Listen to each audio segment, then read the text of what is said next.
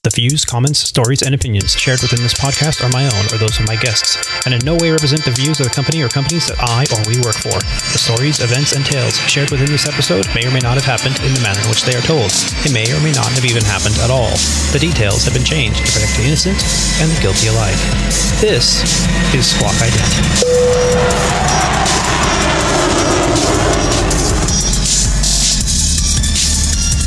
You're listening to Squawk Ident, an aviation podcast dedicated to the journey and the challenges surrounding the life and career of Aviator Tony, his co-hosts, and his guests. Together we will explore the many pathways to an aviation profession, realities of what a professional aviator can expect in today's marketplace, and we share many stories along the way. I'm your host, Aviator Tony, an airline pilot currently flying for a U.S. legacy airline with close to 20 years on the flight line. This is episode 68 of Squawk Ident, recorded on the 18th of January, 2020, from the Aviator Sound Studios from somewhere in Southern California. On this episode of Squawk Ident, Rob D and I discuss his recent 737 MAX training. We also discuss a new FAA Order 2150.3C, which places special emphasis on enforcement programs through March 30th of 2021.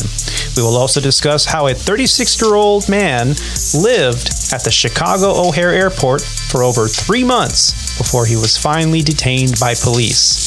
There are a few incidents in the news about 737s that we're going to hit on, and we'll explore an aviator from the past as we celebrate Cornelia Clark Fort and her contributions to aviation. All this and more on this, the 68th episode of the Squawk Ident podcast.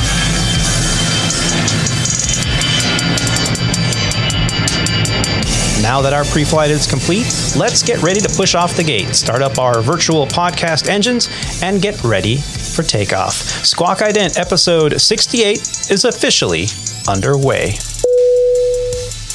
First off, I want to say thank you for all the support we've received from all of our fantastic listeners. I can't tell you how happy I've been producing this podcast. I know Rob and Roger both have really enjoyed spending this time talking about aviation and this wonderful profession that we have such a great passion for. And I especially want to say thank you. We received a thank you card recently. Rob and Roger and I were very fortunate to be on a Zoom conference call with the Willow Run Riveters. It's an organization there, a women in aviation chapter in Michigan. And I recently got a card in the mail saying, hey, thanks for being on. We really appreciate it and hope to see you again in the future. And wow, that's such a nice thing to get, in the mail. We also want to say thank you. Episode 67 was a pretty good hit.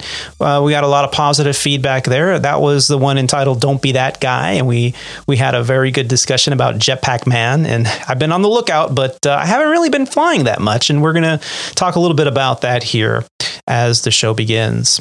But first, let me start off by introducing a man who really needs no introduction. He's a former international and professional racquetball champion, a member of the 9G Club, an AMP and avionics tech, an RC aircraft commander, a boat skipper, a commercial drone operator, and currently a 737 pilot for Legacy Airlines. The name we use here on the show is an alias to our employer, a U.S. mainline carrier. From his fortress of isolation, where he just returned from some 737 MAX training, please help me in welcoming to the show from somewhere in Flower Mound, Texas, Mr. Rob D. Rob, how the heck are you? What up? I'm doing good, man. How you doing? I'm doing pretty damn good, man. You just ready to get this started. You just had 737 MAX training today. Today. Showtime was 6:30 in the morning. Ouch. I was about 2 cups of coffee into it before I stepped into the classroom. So I needed all the caffeine I could get to get my day started, because we were in for about an hour and a half of briefings before we jumped in the simulator and got trained up on the Max. So yeah, it was an exciting morning. It's been a long day. But and that's kind of cool when you live in base and home of the training center. You can just drive into the training. You don't have to deal with flying in the night before and checking into a hotel and all that stuff. Yeah, it was nice. So we I guess the way they lined this training session up was they actually had 4 pilots. So they had 2 captains and 2 first officers. And the second we walked into the room, we basically did our meet and greets and then figured out, okay, who lives where, who has to commute. And if you have to commute, you're going first so that you can try to get the first flight out of there. Oh, cool. And so me and one of the captains, fortunately, are from the Dallas area. Mm. So, we said, hey, we'll take the late session and you guys go in first, and hopefully you guys can get your commute flights out of here and get home to your families as soon as possible. So that went really good. Yeah. Yeah. And so what's involved with, because I know you just had recurrent training recently. We talked about that on a previous show. And you had to come back to do your 737. Is it an AD you were telling me? How does that work? Yeah. So this training is part of the airworthiness directive implemented by the FAA to recertify the Boeing 737 MAX. So as part of the recertification process, all the pilots that fly the airplane have to go through this training course that I just participated in to not only recertify the airplane, but to recertify the airmen that fly the airplane and the check airmen, obviously, so that the airplane can be flown in revenue service. Uh-huh. So it includes a home-based, what we call it, CBT, computer-based training course, which really takes only about an hour and a half to go through.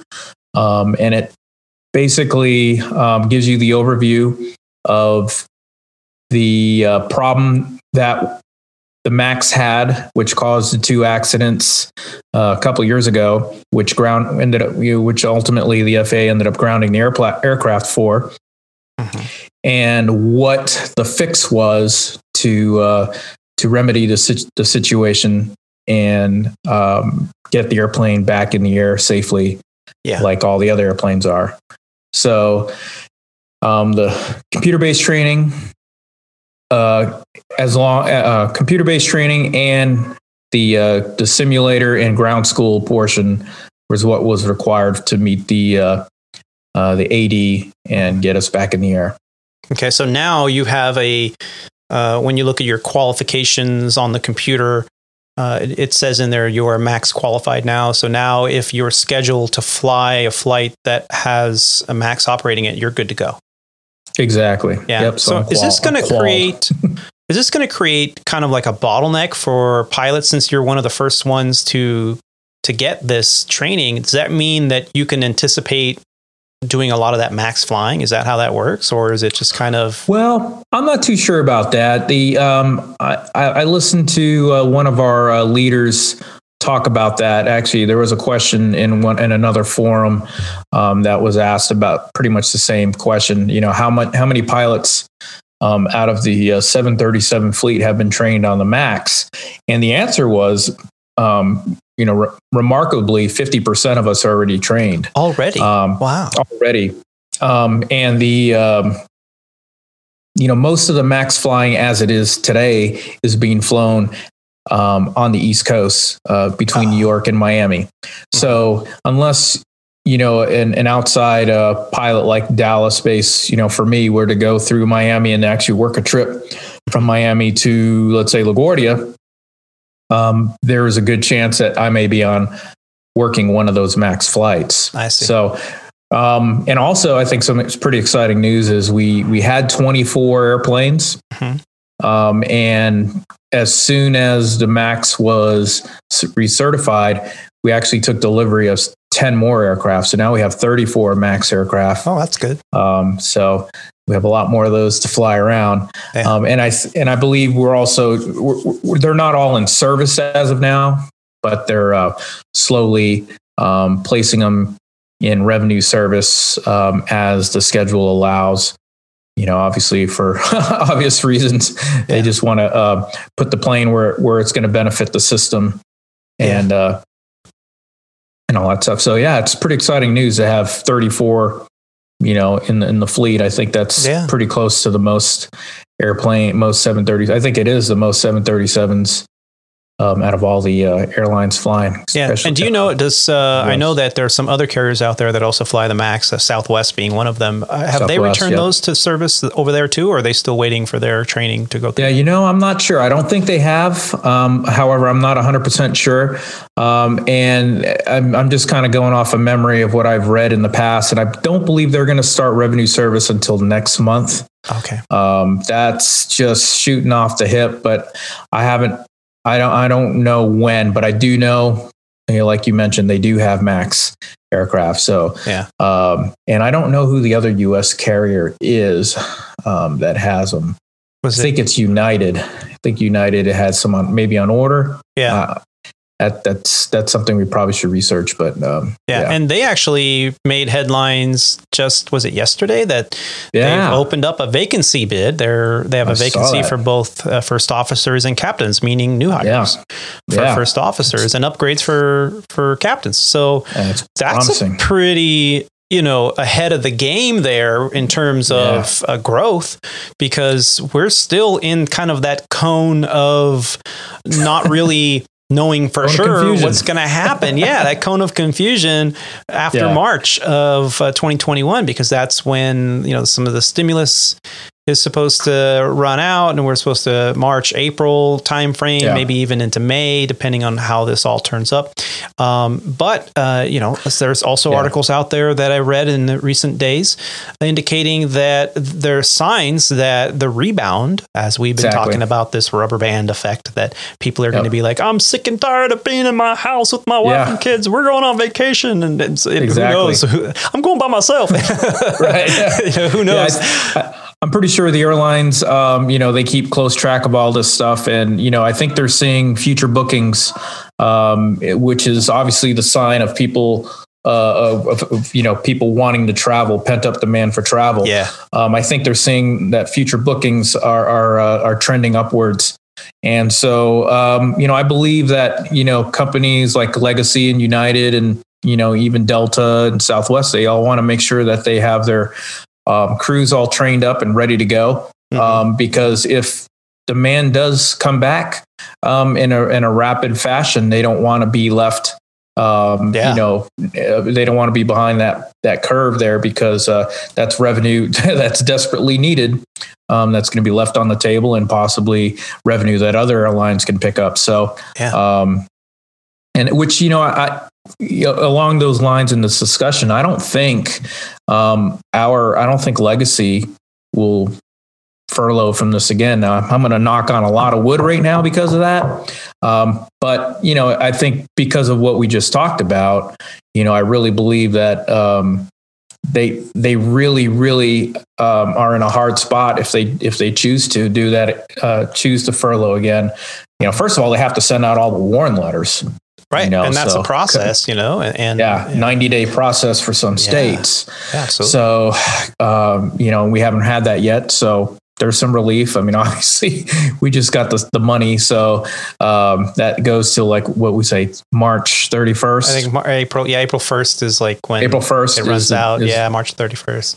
So I mean, well, this is all great news. Sure is. And we're just sitting here kind of speculating on what we're seeing as trending in the reactions from some of the other mainline carriers out there. Even some of the regional carriers have started to ramp up hiring. I saw that there was flight attendants being hired right now at some of the wholly owned regionals, which is great.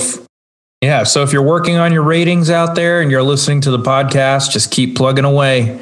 This, like we talked about before, this will pass. And it looks like, just from from an early standpoint here with our foggy crystal ball, things are starting to turn around.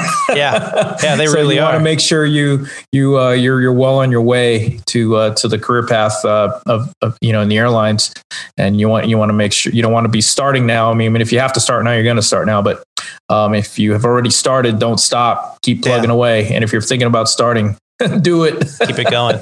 Yeah. Yep. And for those listeners that are watching clips on YouTube, we do appreciate it. We do put some clips up on YouTube on some of the more like the highlights of the show. It does take a little while for me to, after I upload the podcast, to come back and then redo the same thing with the video and upload it on YouTube. But if you're watching on YouTube, behind Rob, he's got on his background there a pretty cool looking airplane. It's got a HUD there on the captain's side. Check that out. Yeah. And did you take that in the simulator really today? Big screens. Yeah, I did. As soon as I walked in, it looked like a great photo opportunity.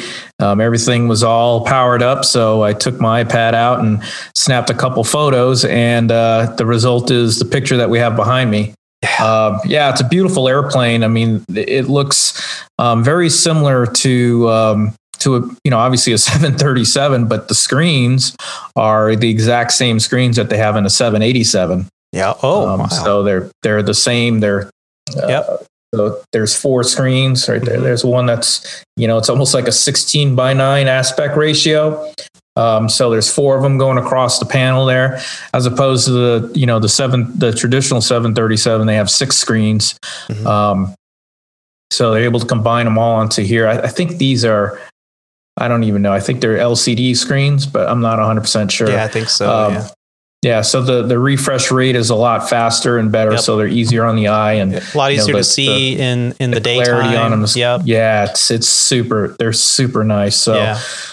It's a really nice presentation. Everything is very similar from the NG, and that's what makes it. That's why we have the same type certification for it. Uh-huh. But there's a lot of things that are different on it, which made it obviously, which gave Boeing a problem. And one of the things was obviously which caused the accident. Was the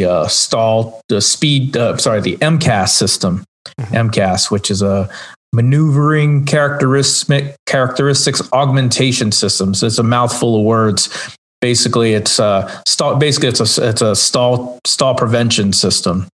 Yeah, and it's a subsystem. So it's not even its own thing. It's a smaller system incorporated in a bigger system.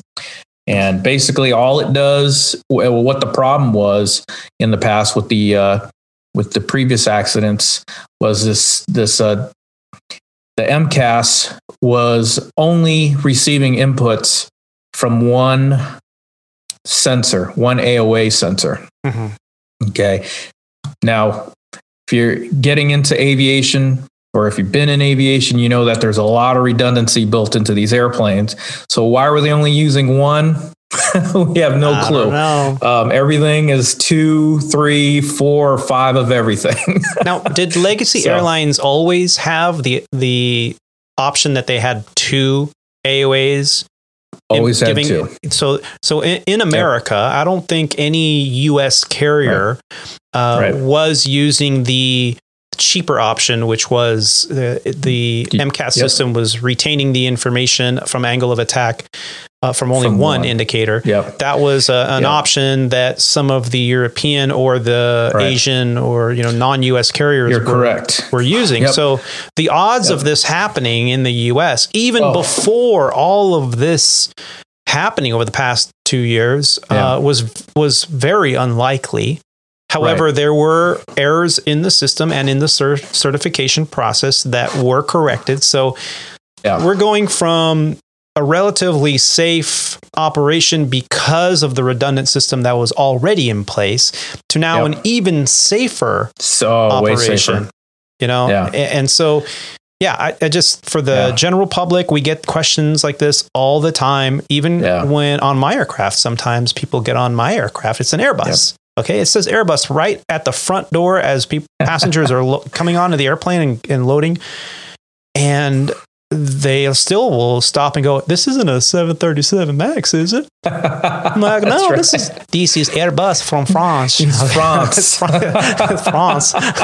So So even though they're on a completely different airplane, they still are concerned about it. And I really, Rob's been saying this quite a while, and I've been backing him up much as I can, not being a 737 pilot myself, but they're safe airplanes. Yeah, sure.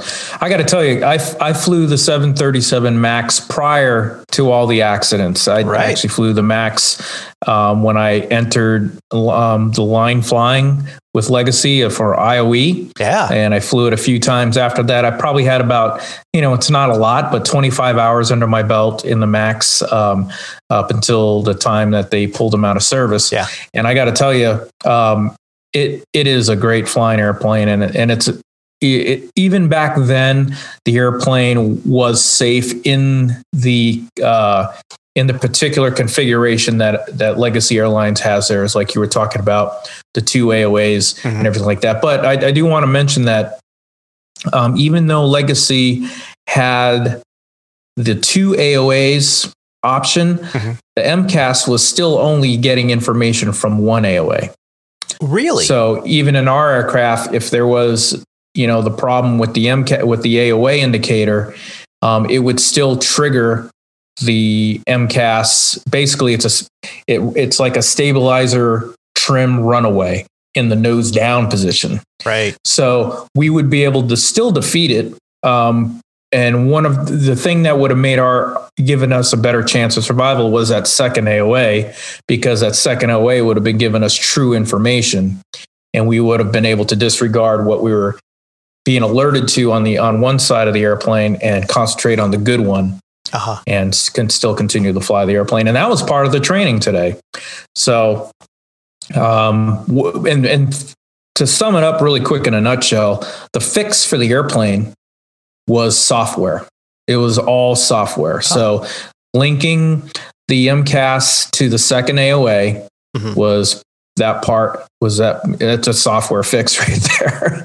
But also the other problem was that the MCAS, whenever you entered that stall situation, what the MCAS was designed to do was to help the aircraft's nose, help the aircraft's stall recovery by nudging the nose down with trim, with stabilizer trim. So when you get to that high angle attack attitude and close, when you get to stick shaker, what the MCAS does is it trims the nose of the airplane down using the stabilizer to help regain airflow over the wings, and then you're supposed to recover from there. Well, the old software was doing that. But then what would happen is if you exited the situation, it would reset itself. And then if you get back into the stall again, it would do it again. And it would keep on doing it. And eventually what these other crews got themselves into was they had so much nose down trim from the MCAS and the system that they couldn't physically overcome it. And there was so much going on that they didn't get to the checklist fast enough to cut out the system, which you could done with the old airplane and the new one the same way by flipping 2 cutout switches. Yep. So, and previous to those crashes, a couple other crews had that situation. They were able to trap the error and successfully land the airplane. So the plane had the problem before the accident, and other crews were able to capture it, trap it, and land it. So that's not very popular out there, but that's what happened. So what they did now is instead of the MCAS repeatedly adding that nose down trim, they only allow it to do it once. And once it does it once, it doesn't do it anymore. Oh, okay. So that's nice. Yeah. So you disconnect it by... How would you so let's say this happens to you, you're a 737 pilot and you're flying a MAX, and there's an error in the system where you're not in a stall event. However, it thinks it is. And so the MCAS activates, it starts to trim those down. You recognize that, hey, wait a minute, why are we pitching over? And what's your immediate action? So immediately so what they did is they implemented some, what they call immediate action items. Mhm. So it's almost like a memory item. So things you have to do immediately. So first thing they tell you is control wheel. You got to grasp the control wheel firmly. So you grasp the control column firmly. Second thing is you're going to disconnect the auto throttle and the autopilot at the same time. Okay. Third thing you're going to do is, which you're going to naturally do, is try to trim trim the airplane in the opposite direction of the nose. So right now you're going to feel a lot of nose downforce and you want it to go up. So you're going to try to trim the nose up. So you're using the electronic trim switch on your thumb on the yoke. Okay. Exactly. So using electronic trim on the yoke. So when we have this trim runaway or this MCAS actuation, the trim cuts it out. The trim actually inhibits the MCAS. So now you are now in control. However, as soon as you let it go, it's going to want us to try to do it. Keep going. Okay. So, well, I don't want to mislead you down the wrong road. In the training, they basically simulate that, hey, something's even wrong with the software now. It's going to keep going. Okay. So when you hit the trim and you let it go, it's going to want to keep going. Not going to do it in a real airplane because the software has been fixed to only do it once.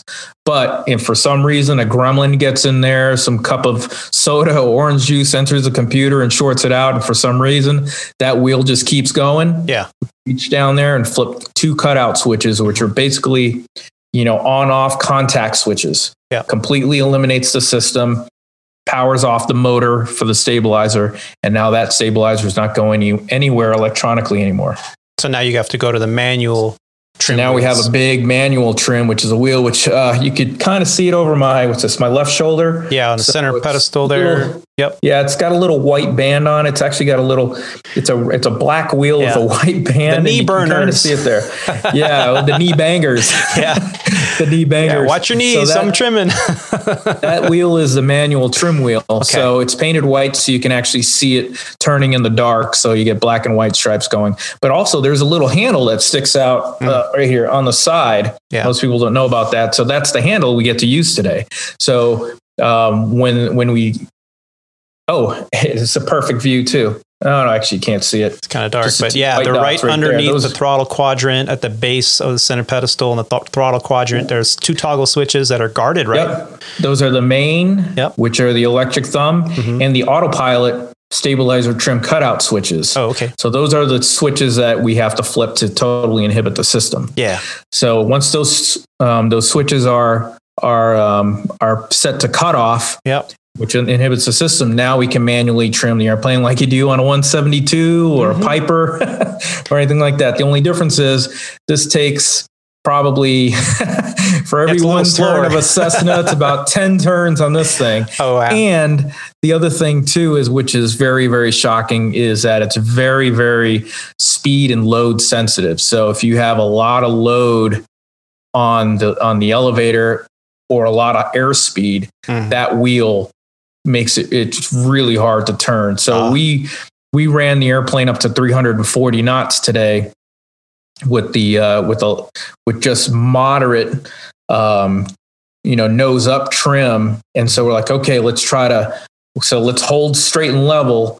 And it's hard because I'm like using probably a good 75, 80 pounds of force just to keep us level going 320. And we were barely out of trim. Yeah. And he's like, okay, now trim nose down on the trim wheel. And dude, that felt like you were turning another 100 pounds. You're like, oh, so we had to use 2. The captain had to do his side and I had to do my side, and we had to do it at the same time. Wow. So, obviously the fix for that is to unload it, let it do its thing, trim, and then, fight it back again, or slow the airplane down. Yeah. And then you'd be good to go. But anyway, that was part of the training, to go through all those scenarios and run through the whole checklist and everything like that. So it was a pretty exciting simulator. It's a very, very, you learned so much today about the 737 MAX and the fix and everything. It was great. We just hand flew the airplane pretty much the whole time. We turned on the autopilot maybe 2 or 3 times just to see certain scenarios with the MCAS and how some things work. But it was great. The whole time you're basically running your recall, we call them recall items, your immediate action recall items. Yeah. And hand flying the airplane and retrimming the airplane and making sure you're getting those cutout switches and running the checklist. Yeah. So it's perfectly, you can handle this airplane, no problem. Yeah. In the situation. So they gave us the exact situation that these pilots were under, that had the crashes. Yeah. And no problem. It was no, I wouldn't say it wasn't a problem, but it was definitely manageable with proper training, and that's the reason why we went through this. Yeah. I got to say one thing though, when the whole situation that these guys were in was pretty intense, because with the what happened was with the crash, both crashes, the Indonesia and I think it was Lion Air. They had the one AOA vane was giving them erroneous indication, and so the AOA vane thought that the airplane was stalling. So that's what set off the MCAS to nose down trim on it. And since the AOA vane thought the airplane was stalling, we have a stick shaker in the airplane. So that thing was going off the whole time on the side. Well, it'd be on this airplane on that side. Captain's side. Okay. Captain's side. The stick shaker was going off the whole time and it never stopped. So you got to figure how long it takes for you to do a circuit pattern. You go run through a checklist to reconfigure the airplane and land and get the airplane on the ground. That whole time, the airplane's stick shaker is going off. Man, how comfortable. So it's loud. It's distracting. When you read your checklist, you have to turn your personal volume up to 10 because it's so loud. And, we even practice some of the private instrument techniques that you use when you have an instrument in front of you that's not working properly. You want to ignore it. So one of the things we did was we determined that the captain's PFD wasn't any good to us anymore. Yeah. So we turned the brightness on his screen all the way down to just barely enough where you could at least just kind of get a night. Because the one thing that did work was the attitude indicator. Okay. That was the only thing that worked, because that works on other instruments, other sensors. So we turned his side all the way down, and the only thing we had was my screen and the standby instrument there, which was working perfectly fine. So still got the plane on the ground, landed it. Yeah. Exciting stuff. Good way to spend a day in a simulator. How many hours were you in the sim? Yeah. It wasn't that long. It was only an hour and a half. So total between the two of us. Yeah. So usually we got about a 4-hour block. You're doing good. You're out of there in 3.5 hours. Right. So yeah, we spent, I think we actually had 4 hours to it. And so those guys went in first. They were about an hour and a half. We were about an hour and a half. So yeah, we're about 3 hours total. Yeah, so it's kind of like a regular recurrent. Yeah.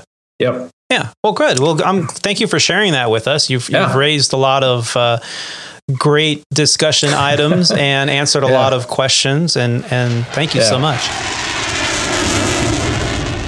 Recently in the news, you were telling me a little bit about an article that we were reading a while ago about, 737 MAX suffered an engine failure. This was, I believe, an Air Canada flight not too long ago.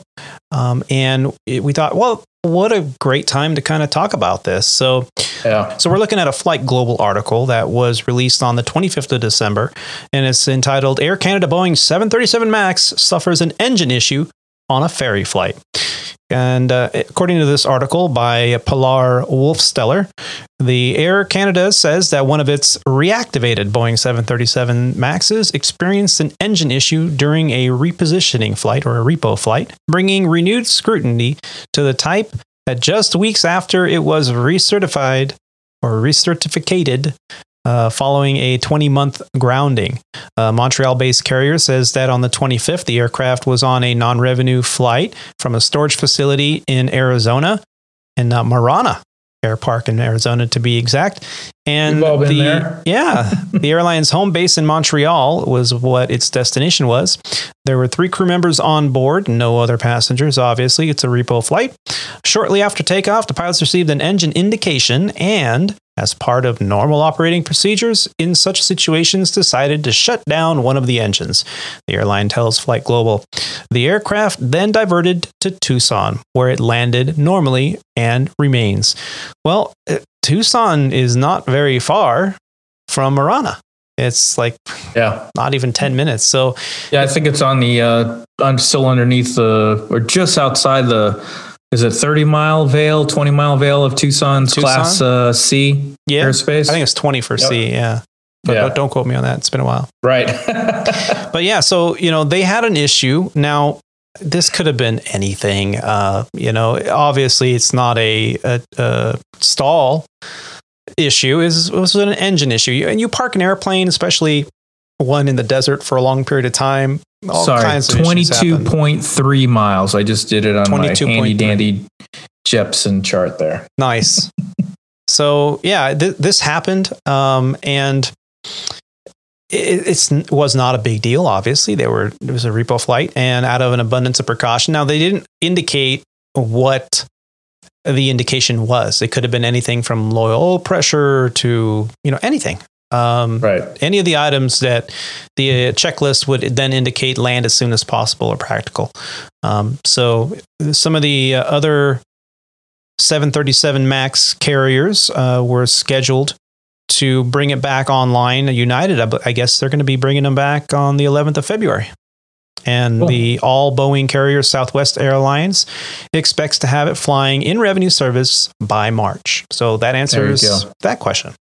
I'll put a link in the show notes to the article, but it was just an interesting article because this happened. I remember when this happened back in December, and oh boy, it was recertified days before, and something like this happens. That's not good publicity. However, as a pilot, that on a repo flight, these kind of things, especially after parking an airplane for more than 30 days. Exactly. Planes do not like to sit around. If you ever owned a boat or if you let your car sit around for weeks or months, you're going to have problems. But, these airplanes, even when I know that our planes were in a what they termed short-term storage, which meant that the maintenance crews actually went out there every, I think it was 2 or 3 days, and they actually exercised the airplane around. They actually started it up, exercised all the hydraulic systems, flaps. They may have done even taxis just to get the flat spots and keep the wheel grease and everything moving around. So these planes all went through a rigorous short-term storage maintenance regime. So when they return to service, you'll find less gremlins in them. Yeah. And so, I remember reading that company email too. Very interesting that, kind of like those old cars when you had a carbureted engine before electronic fuel injection and all this cool stuff. When you actually had to roll down your window with the crank handle, like what? What? Yes, I remember that. I had that when I was a kid. You had to, if you didn't start the car for a week, odds are you'd probably flood it trying to start it, and then it wouldn't start, and you had to wait 10, 15 minutes before you can try again. But this happens. It's not an unusual thing. So I really think this was we didn't talk about it here on the show because it really was kind of a non-event, but and I got to say, hats off to the tech ops folks, all the aircraft technicians at Legacy Airlines that were, keeping these things alive while, they didn't really have a chance to do much flying. So, it seems like things are going well. So we're very proud of you guys, and thank you for what you do. Absolutely. My sentiments mirror yours. Yep. Absolutely. But, there was a crash not too long ago. You were telling me about it. You sent me a link, the Indonesia crash. And, what to know about the Boeing airplane. This is an article from the New York Times published on the 10th of January of this year entitled Indonesia Crash what to know about the Boeing plane. The 737-500 that crashed near Jakarta was a 26-year-old airplane. It was a workhorse for that company without the new technology that plagued the 737 MAX. So obviously, this plane crash had nothing to do with the MAX. But the minute they hear Boeing 737 and plane crash, they're going to assume it's the MAX, but it wasn't. And this article goes on to indicate that the plane crash in Indonesia was carrying more than 60 people. And it comes at a difficult time in aviation for the giant Boeing, which has seen its reputation battered by years of investigations over deadly crashes. While the authorities are still looking for the cause, the plane that crashed on Saturday near Jakarta in the Indonesian capital was a 26-year-old 737-500, a workhorse model with a good safety record. The plane at the center of the Boeing crisis was a 737 MAX, a later version with faulty anti-stall software that led to 2 deadly crashes. Here's what you need to know about the Boeing plane in the Indonesian crash. Although it's unclear of why the plane crashed, the Sriwijaya, is that how you say that? I've been trying to Sriwijaya Air Flight. Yeah, that sounds good. Yeah, if somebody knows how to say that, send me a message. I'm happy to correct that. But the Sriwijaya Air Flight 182, which was traveling to the city of Pontianak on the island of Borneo, took off amid a heavy monsoon season rain following a bad weather delay. It plunged more than 10,000 feet in less than a minute, according to the tracking site Flight Radar 24. Indonesia, an archipelago nation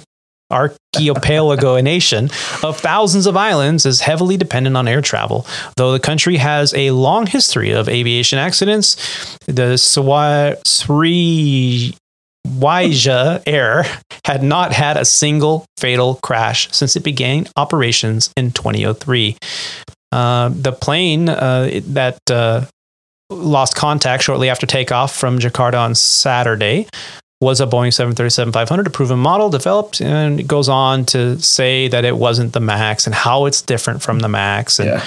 And so they were amazing doing how they best. worked the MAX into this whole article, isn't it? Because it just coincidentally happened to be a 737 and the MAX just got ungrounded. So I think that's what the big deal was here, and I'll put a link in this article as well in the show notes, was that it wasn't the MAX. It had nothing to do with the MAX. I mean, we can sit here and speculate that when you take off after a monsoon and after taking a heavy delay for heavy rain, weather is going to be a contributing factor at a minimum.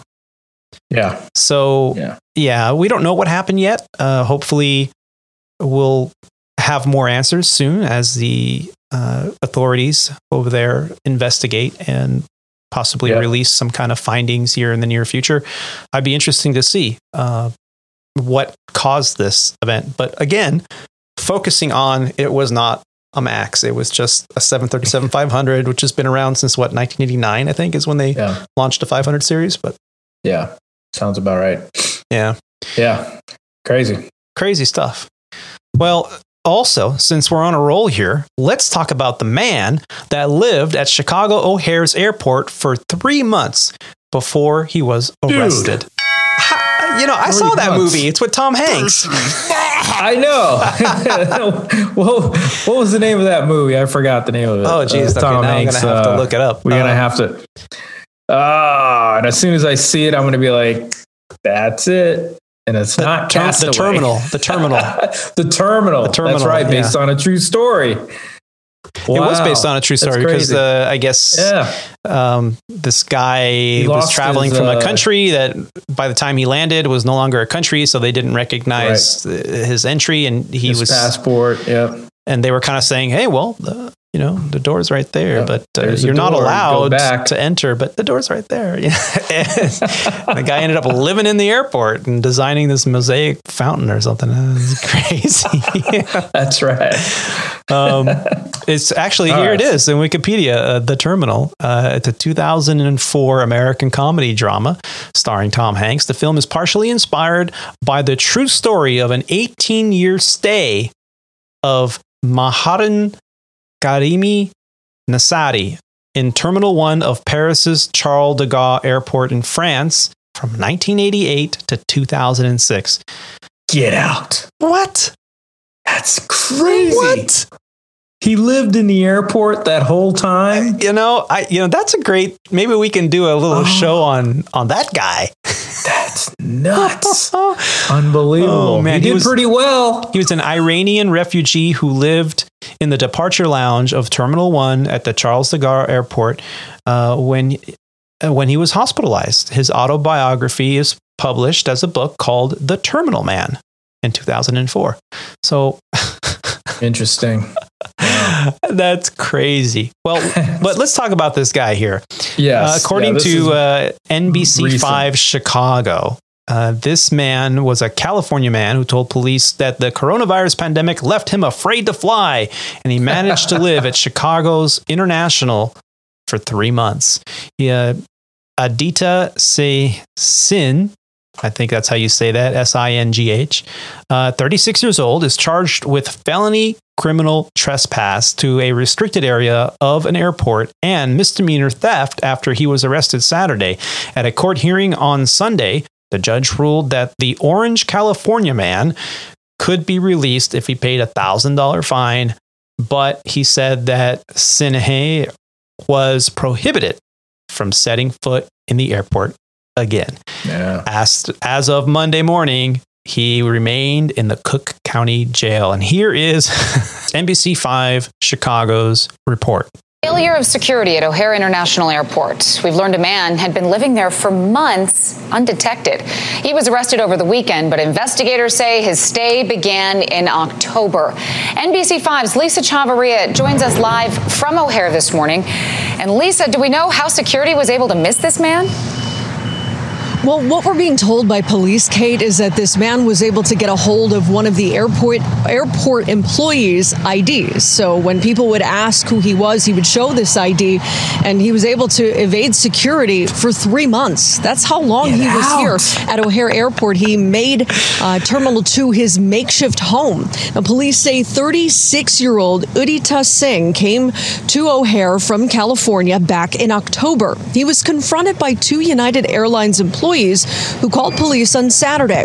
Once he was caught, he told police he was too scared to fly back because of the coronavirus. He said he survived in the terminal mostly with the help of other passengers who gave him food. There's no real risk to public safety here. I think that's the good news. I think it just shows how we have a multi-layered security system, and different parts may not talk to each other, may not question each other. We're hearing that same sort of message coming from the Chicago Department of Aviation, who issued a statement saying, quote, "While this incident remains under investigation, we have been able to determine that this gentleman did not pose a security risk to the airport or to the traveling public." Now, he's facing at least one felony charge for being in an unauthorized portion of the airport. Chicago police at this point still investigating how it got to this point. But again, 2 United Airlines employees were the ones that spotted him, were able to hang on to him until police arrived to make that arrest. Wow. I think the police and the Chicago aviation. Oh my goodness. Well, I think in the secure area. You know what I think is maybe something might be wrong with him. Like maybe there's some kind of mental health issue there, so they're not throwing the book at him, because it sounds to me like, yeah, he was living in an airport, and a sane person doesn't do that. Well, also, I mean, this is what I'm going to just throw this out there, is he's probably going to be on the no-fly list. Oh, yeah. Yeah. You know what I mean? So, yeah. Why would you be on the no-fly list? Because you're a security threat. So totally contradicting the words of police. Yeah, definitely there's a security threat here when you have stolen the badge of an employee in order to gain access to areas of the airport. I mean, anybody that did that would find themselves in federal court, federal prison, and the book would be thrown at them because that's a huge security threat.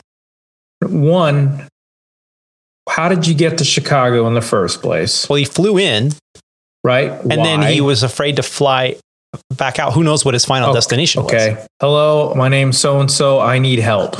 I'm stuck. I'm afraid to fly. Yeah. Can I get a bus ticket? Yeah. Like I said, obviously there's something more going on, and we wish him, that he gets the help that he needs. And I'm assuming here because, I don't know the details. They didn't report on the details other than the fact that he was living there for 3 months. But I mean, even walking through LAX, I see some pretty savory characters, and I'm thinking, you look like a homeless person, sir. Or you have a airline ticket to go somewhere? I mean, for all I know, they could be an employee that's just, Yeah. I don't know. I seriously, honestly hope he's okay. And there's, he gets the help that he needs, and if he has a family, gets back to his family. But it just blows my mind that something like this could happen. Yeah. You know what I mean? I mean, I'm in an airport for a few hours and I start to go stir crazy. Right.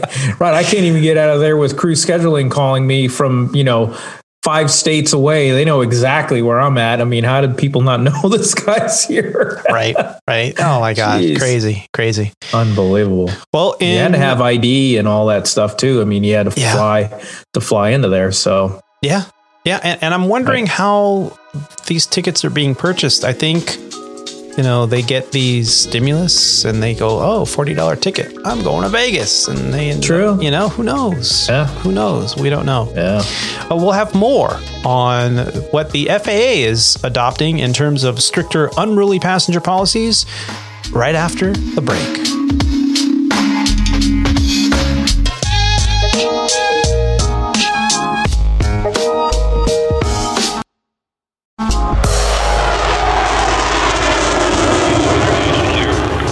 Automated weather observation 1959er Zulu. Wind 020 at 27. Peak gusts 35. Visibility 10. Sky condition clear. Temperature 16 Celsius. Dew point -09 Celsius. Altimeter 2977. Remarks. Density altitude 1,500. And we're back. Well, I've got to say, Rob, it's been interesting to hear about the 737 MAX training, some of the incidents that have happened out there on the flight line. And, thank God that we have had one of the safest runs in aviation history on the United States, on United States soil. We have had, a really good track record of safety. And I really do believe that I think primarily is in part to the training that we receive on a regular basis once we make it to a Part 121 carrier. I mean, the training for commercial flying, the training even for a private pilot license, it only gets a little bit more developed and stricter as time goes on. And I've got to say, I'm proud to be a pilot in the United States. I think some of the best training that you can get in any profession is revolving around aviation. Yeah, I agree. It's incredible, like you said, that with everything that's going on, that we've managed to be incredibly safe. Our industry as a whole is under a lot of pressure right now. There's a lot of people that, like you and I have been affected with our schedules. So we're not getting the frequency or the recency of experience that we're normally used to. There are some, you can put yourself into some situations where you get back in the cockpit, and some guys that wouldn't have flown for close to 2 months, almost 3 months, which is perfectly legal, as long as they have their landings and, they're qualified and everything. But, it's a depreciable skill, so you get back in the airplane. There's going to be some, refamiliarization going on with the airplane. And it's like riding a bike, Rob.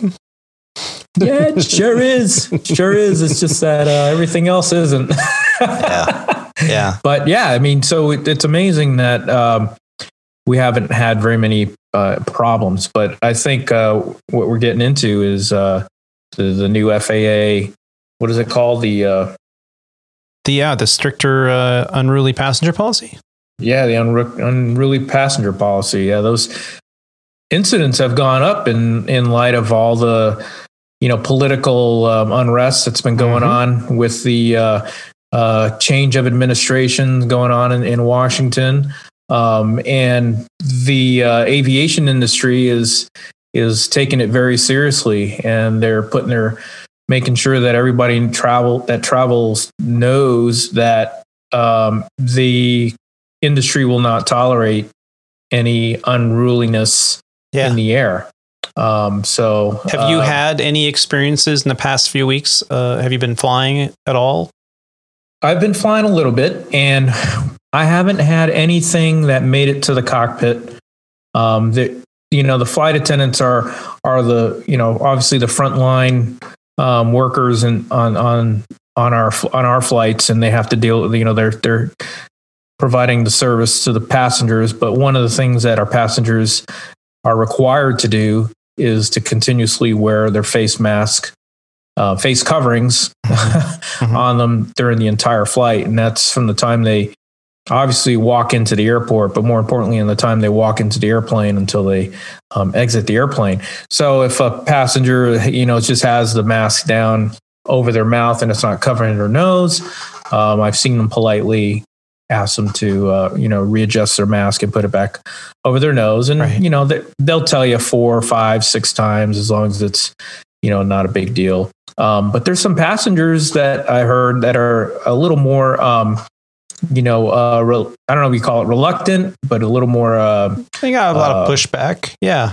Yeah, a lot of pushback, right? So, that our cabin crew are taught to de-escalate those issues and just say, hey, we need you to keep your coverings on. But there's at some point, some passengers are going to have problems. So I think our crews are doing a good job of keeping that back there, and nothing's really making it up front. But I have heard of some instances where passengers had to be removed or be threatened to go back to the gate, kind of like your mom saying, I will pull this car over. Yeah. So, the last podcast we did was actually a while ago. It was on January 3rd, the recording date, and it wasn't published until days later. I was on a layover in San Francisco on the 7th is when I was able to finally get time to edit the podcast and get it published. And speaking of that, for those that listened to the last episode, as podcast editing goes, I had everything squared away. At least I thought I did. And somewhere around 8 p.m., it was an early day for me. So somewhere around 8 p.m. at the hotel in San Francisco, I was able to upload the audio. And somewhere in the transfer, the sync was messed up. And I don't know if Rob, you I caught witnessed it. Did you? Yeah. So the first part of the podcast, I usually divide it in 2 WAV files or 2 MP3 files. And so the first part, the sync was off, and it was just terrible. But when I checked it before I ripped it, it was fine. And somewhere I must have accidentally clicked something and the entire track got moved like a second before. So when we were talking, the sync was off and I didn't realize this. And so I uploaded it and was like, okay, you know what? It's done. I went to bed. The next morning I got up, get ready for, the day to get going, because I had 2 legs that day. And as I just pressed play to see what's going on, I saw that, oh, wow, we got a lot of people listening. That's great. And I started listening to it and I went, wait a minute. 10 seconds into it, I was like, what? No, this is not right.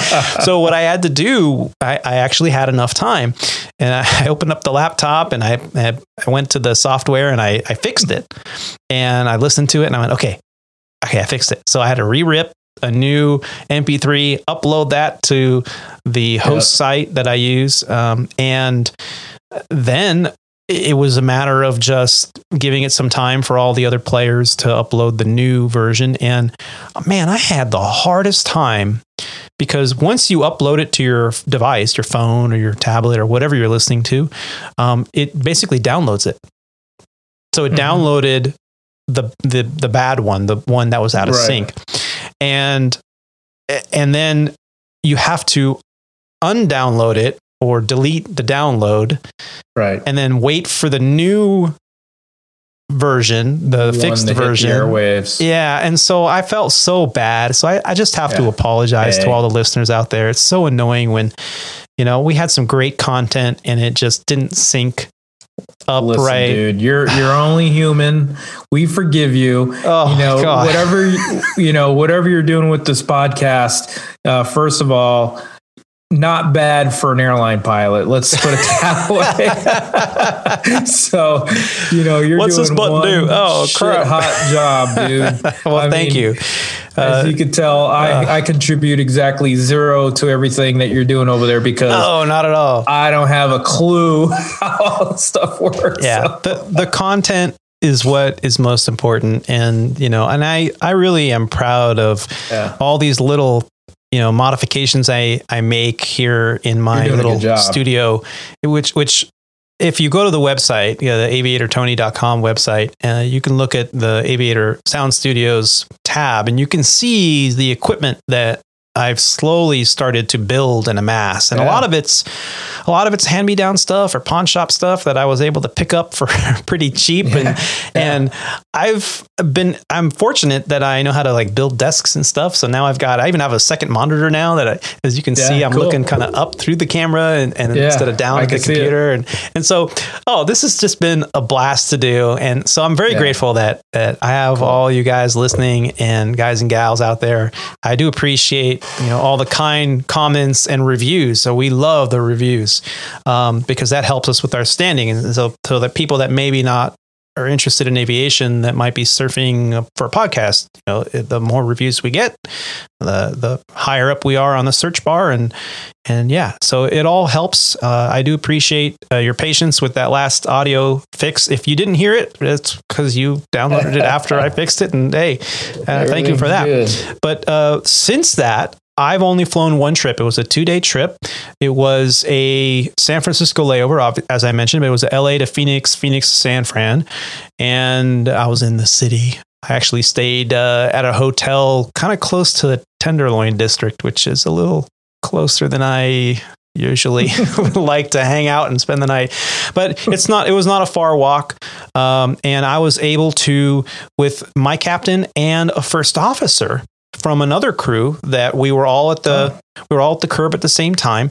This first officer was my captain back at the Sandpiper. Yeah. Cool. So at Sandpiper. So I recognized it. I'm like, yeah, we've flown together. And we kind of like, oh yeah. And the captain knew him because they had flown together many, many years. And so the three of us all were like, we got to eat. Let's go socially distance and eat somewhere. And in California, there's no outdoor seating, nothing. You can only pick up to go. I feel bad for you guys, man. So we're like, well, what are we going to do? So we walked down, we found a deli and we bought sandwiches.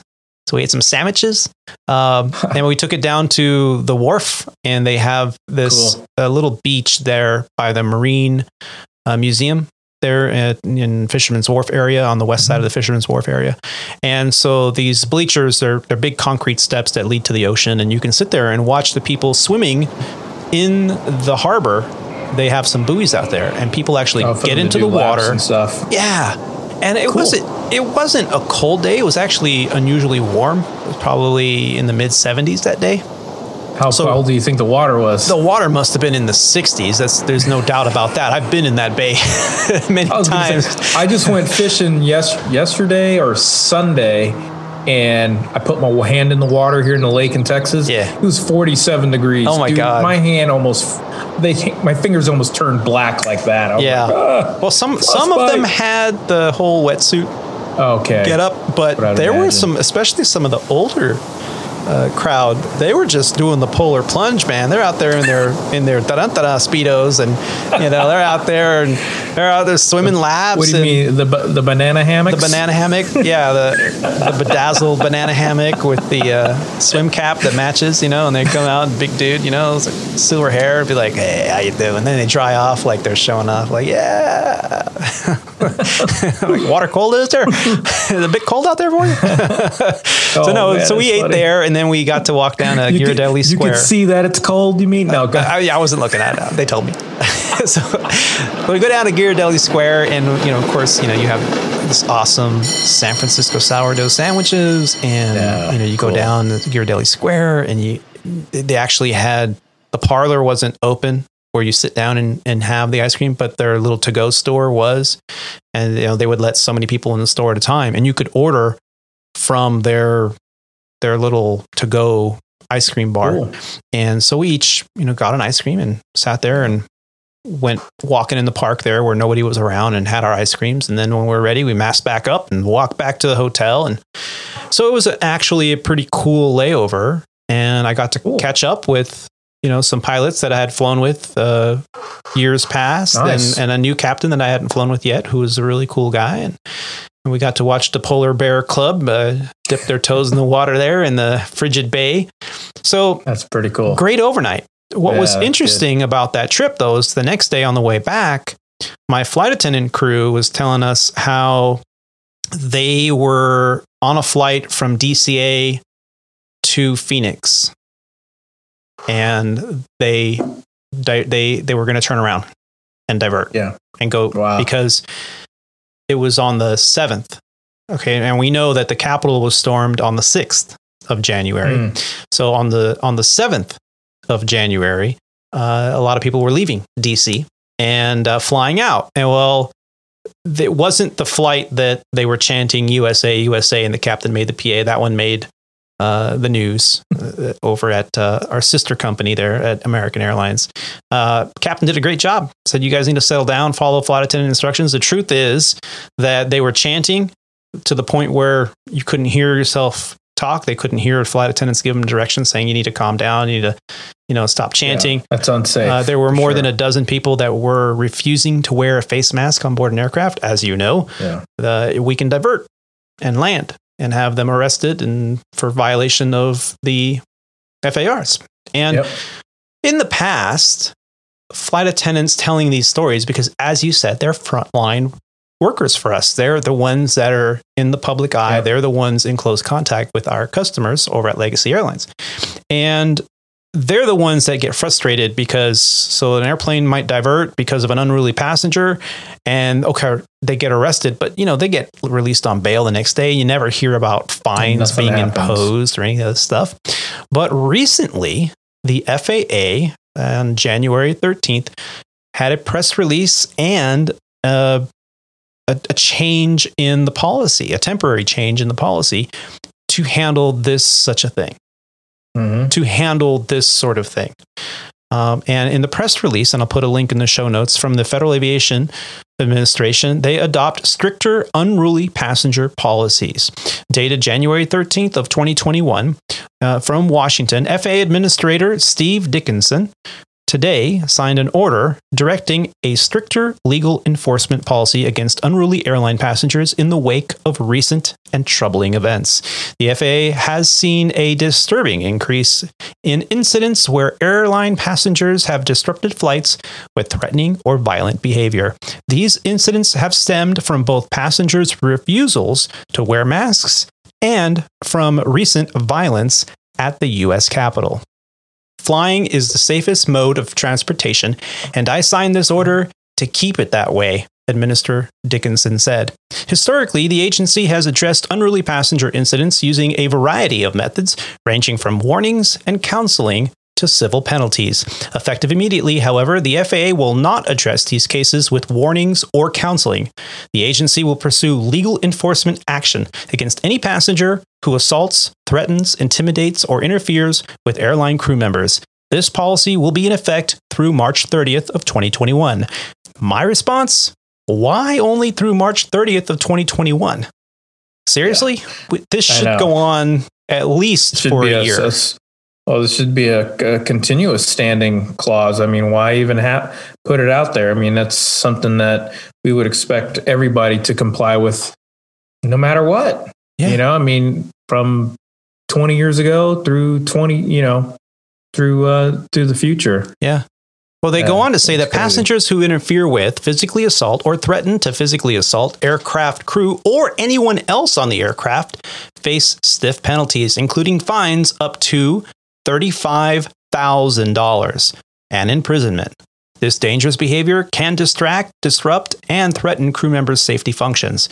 The FAA has initiated more than 1,300 enforcement actions against unruly passengers during the last 10 years, including recent cases for allegedly interfering with and assaulting flight attendants who have instructed them to wear a face mask.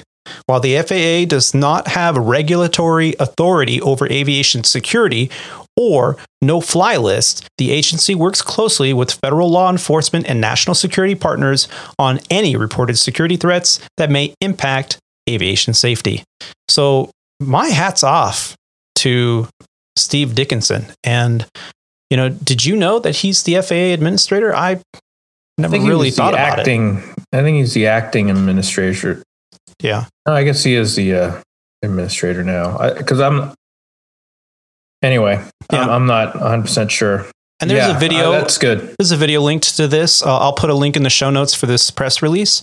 But the actual national policy, FAA compliance and enforcement program, I'll put a link to that too. It's Order 2150.3 Charlie.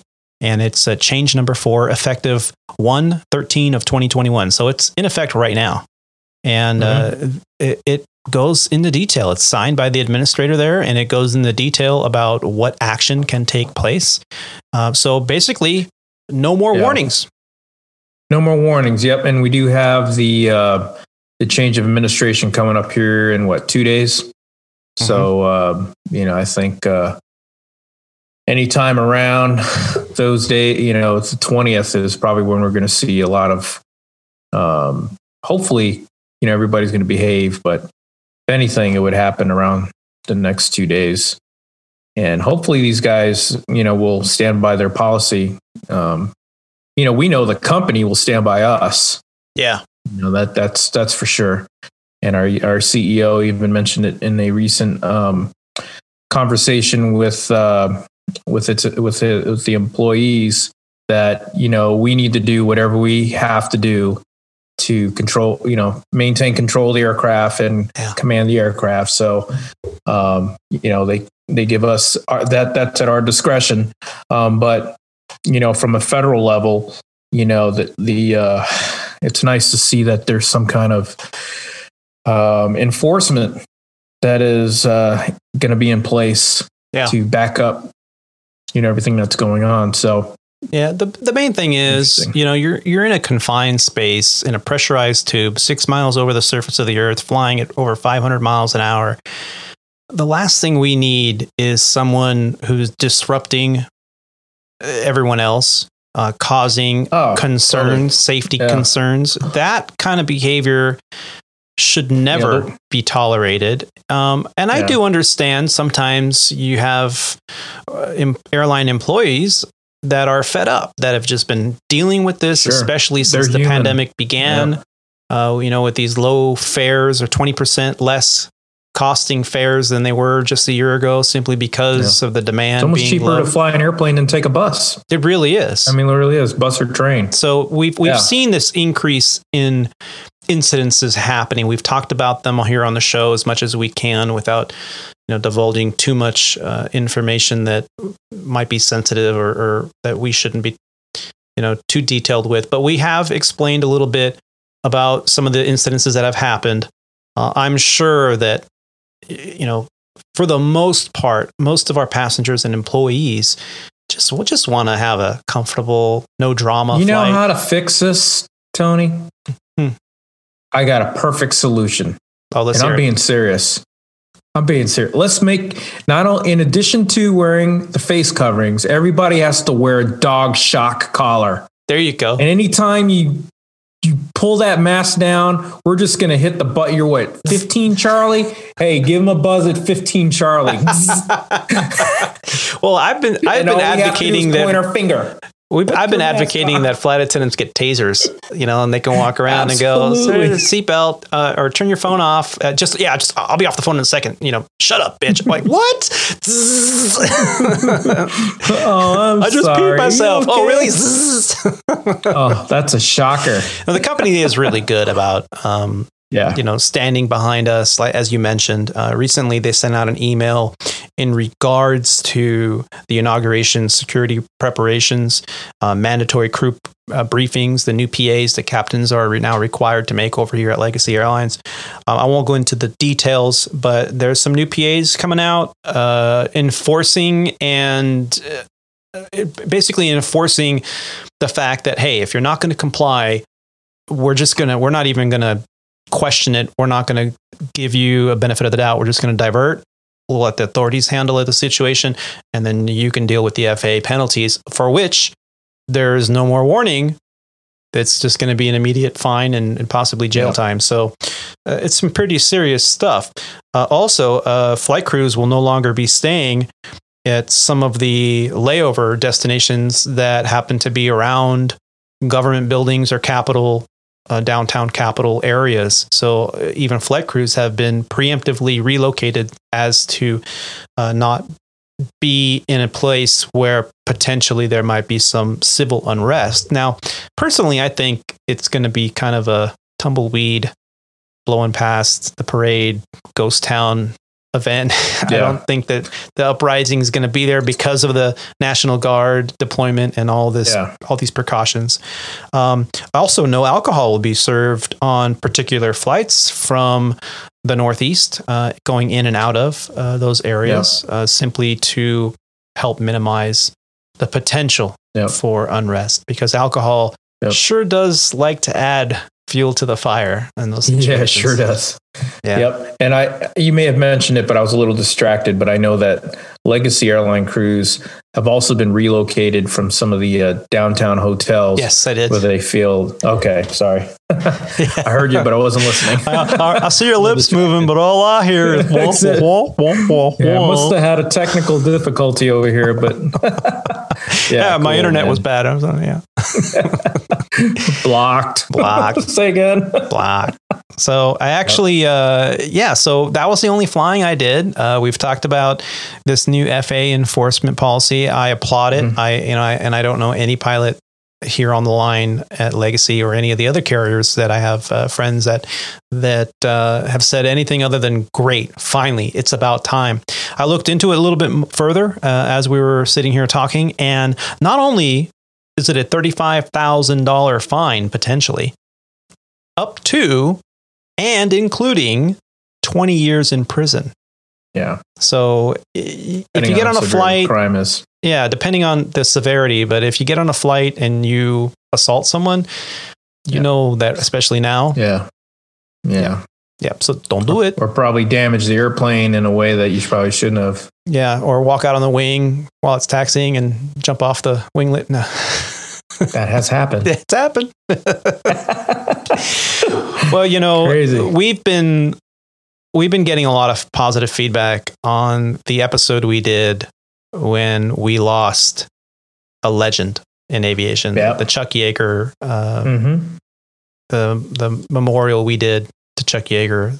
And I really enjoyed doing it because it was a little bit of homework for all of us. We got to learn a lot, and there's a YouTube video out there with some pictures that I have borrowed from the internet to help, get the word out about this great aviator. But I wanted to talk about another great aviator that I didn't even know existed until very recently. And this is how I found it.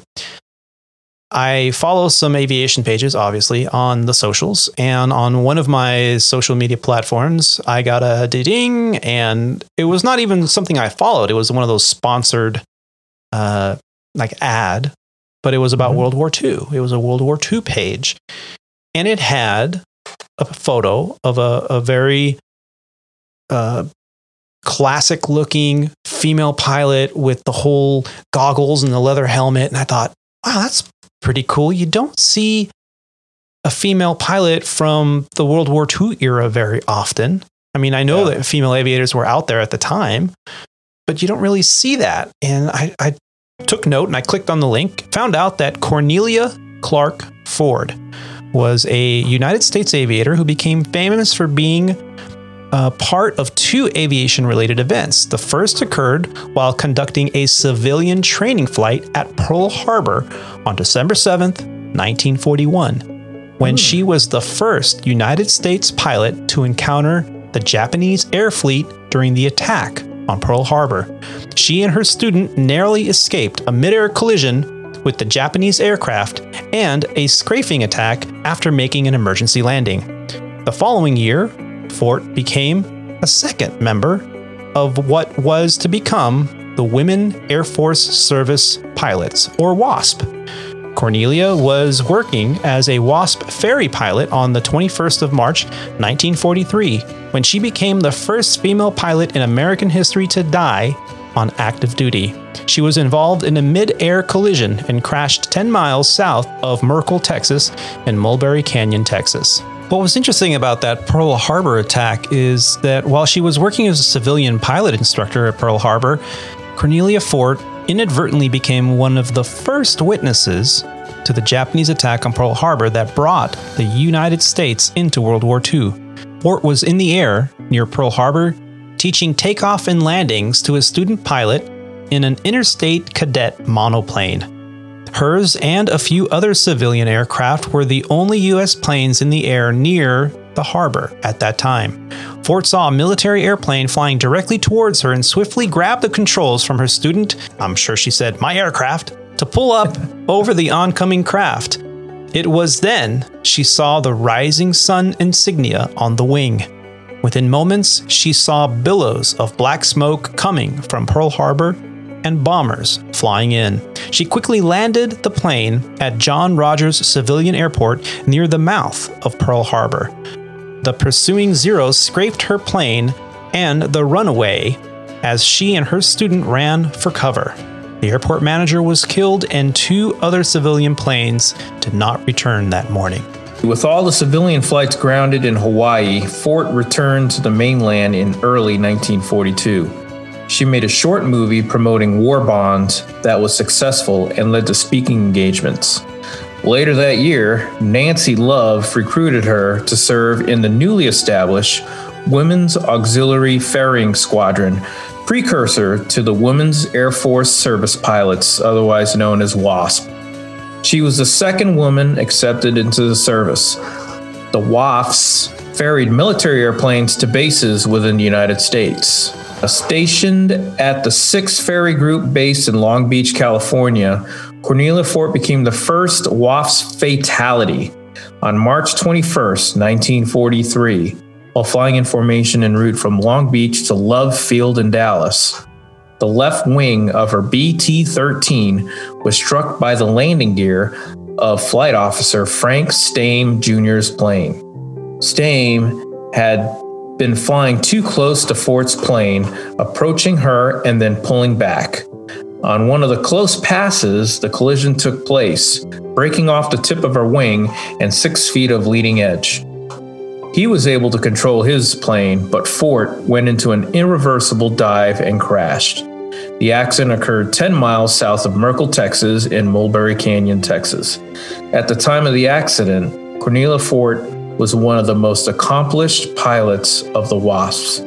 The footnote of her grave is inscribed, "Killed in the service of her country." Cornelia Fort was portrayed in the film Tora, Tora, Tora by actress Jean Marie Jeff Donnell. And Cornelia Fort Air Park in East Nashville is named after her. You know, it's pretty interesting that she did all this and she died in 1943 at the age of 24. 24 years old, and she was ferrying military airplanes around. I mean, who wouldn't kill for an opportunity like that, right? I tell you what, man, there's not that many 24-year-olds, never mind female 24-year-olds back in that day that ever achieved as much as she did. at the time. I mean, cripes. I remember when I was 24 years old, I barely made it out of the house. I mean, I didn't join the military till I was, actually 23, 24-year-olds myself. So, and she was already flying airplanes and an instructor, and that's incredible. I didn't even set foot in my first airplane till I was, 20, well, about 24, 20 years ago. Yeah. Just a little over.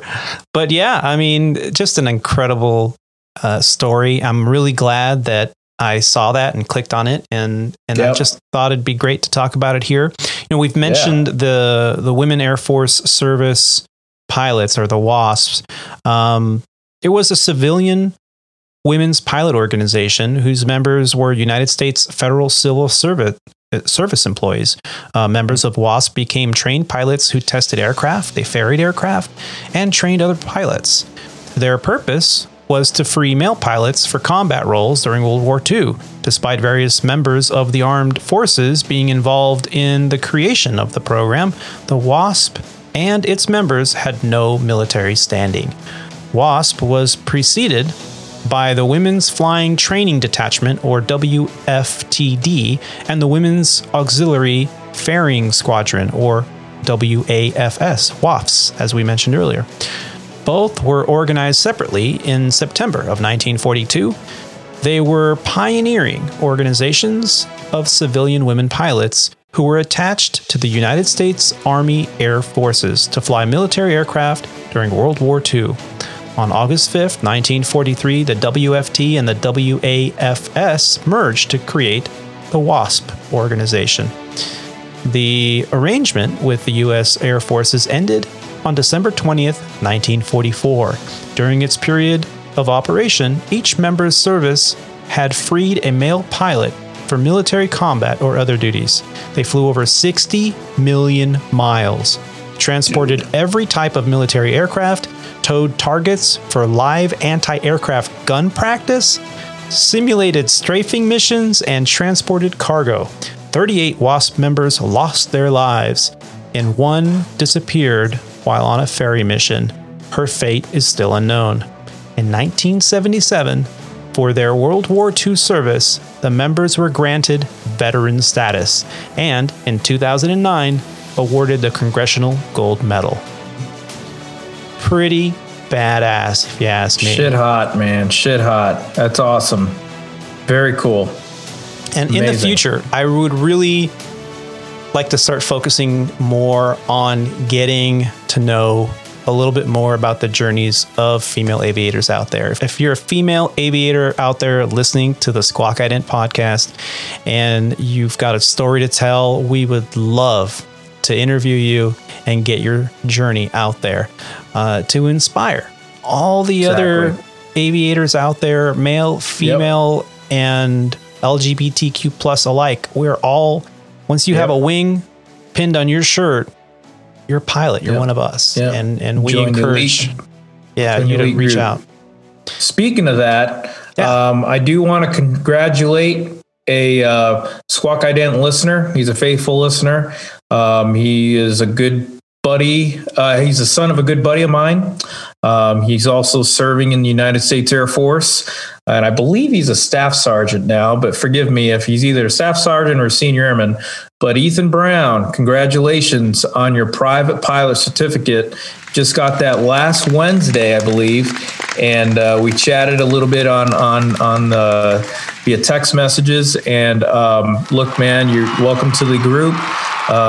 You're one of us, and your future is, you got a big future ahead of us. Aim high. And I think he's part of the cadet program too. So he might be joining us in the cockpit here in a few short future. So, congratulations. Man. That's wonderful. Cool. And if you're wherever you are in your journey, if you're just starting out, thinking about starting out, or you're just getting ready to become a CFI, let us know. We'd love to share your journey here on the show.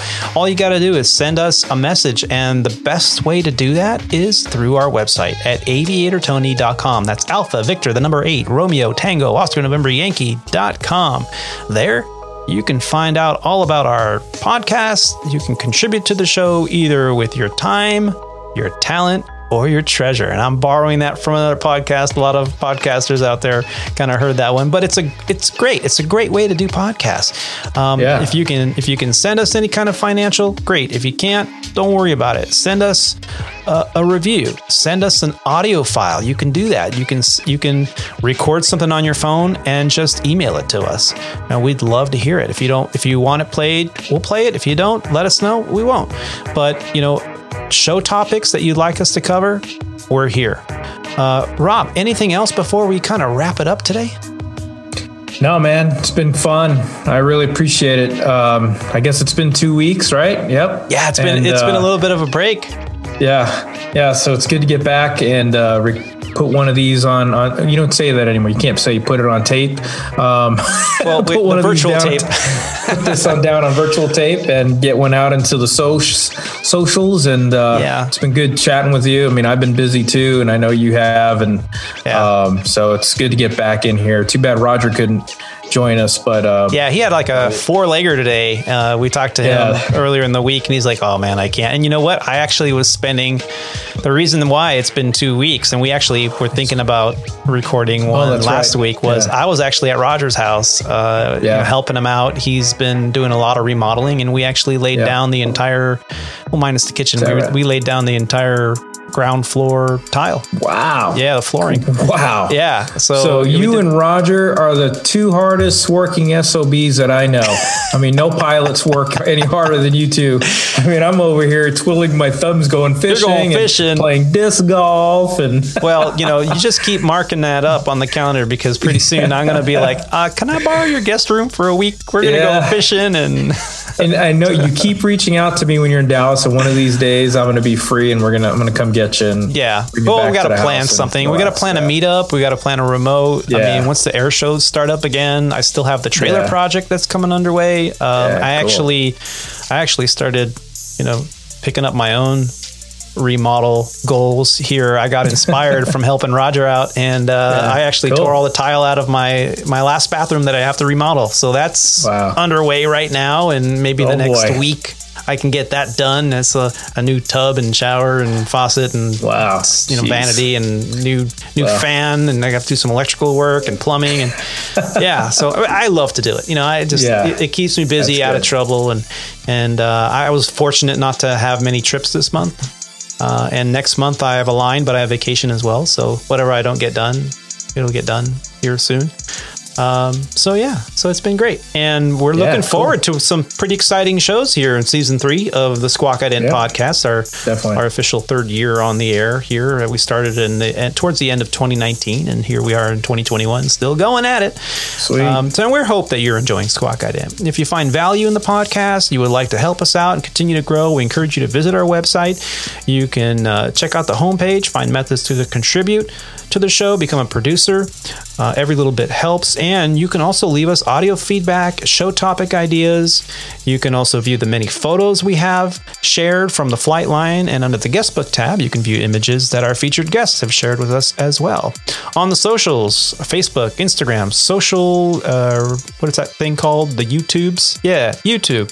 Those users can find us at Squawk Ident Podcast. And as we mentioned earlier, I do try to put at least some kind of clip from each show up there that's interesting, and some of them are longer than others, and we're just hoping that you're enjoying those as well. We encourage you to support the YouTube channel with a like, subscribe, and a share. It really does help out more than you know. In closing, I would like to say thank you for taking the time to listen to these grateful aviators. Keep the dirty side down out there, be safe, and take care of each other. See you guys. Have a good one. Talk to you later, Tony. See you, Rob. Later. Peace.